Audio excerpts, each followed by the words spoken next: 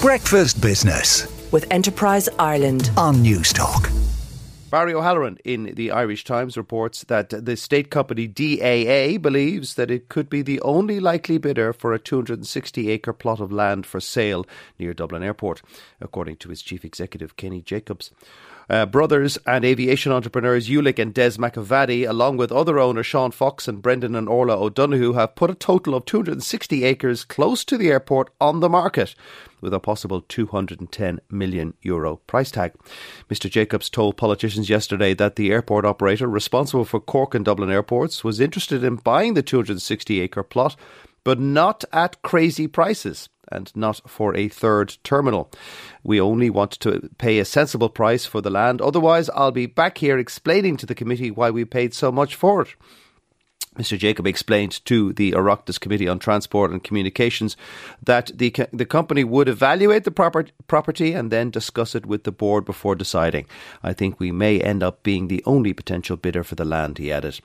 Charlie Taylor in the Business Post reports that the European Parliament has passed a vote in favour of the introduction of what is the world's first mandatory set of comprehensive rules on artificial intelligence, or AI. The AI Act, which was passed by an overwhelming majority, is a landmark piece of legislation which will aim to regulate the technology based on its potential to cause harm, with companies to be held accountable for how their systems are used. The European Commission first proposed an EU-wide regulatory framework for AI in April 2021. It initially focused on regulating the use of the technology, but was later amended to specifically target large language models, following the launch of tools such as ChatGPT, which has gained over 100 million users globally since it first released last November. The new rules establish obligations for providers and users depending on the level of risk from artificial intelligence.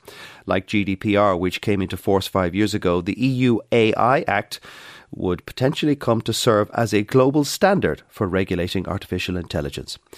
Owen Burke-Kennedy in the Irish Times reports that taxing Ireland's super-rich could net the Exchequer an additional €8 billion a year, Oxfam Ireland has claimed. The charity's chief executive, Jim Clarkin, told the Oireachtas Committee on Budgetary Oversight that levels of inequality between the world's richest and poorest people are now reached the level of the Gilded Age in the 19th century America, when staggering wealth existed alongside devastating poverty.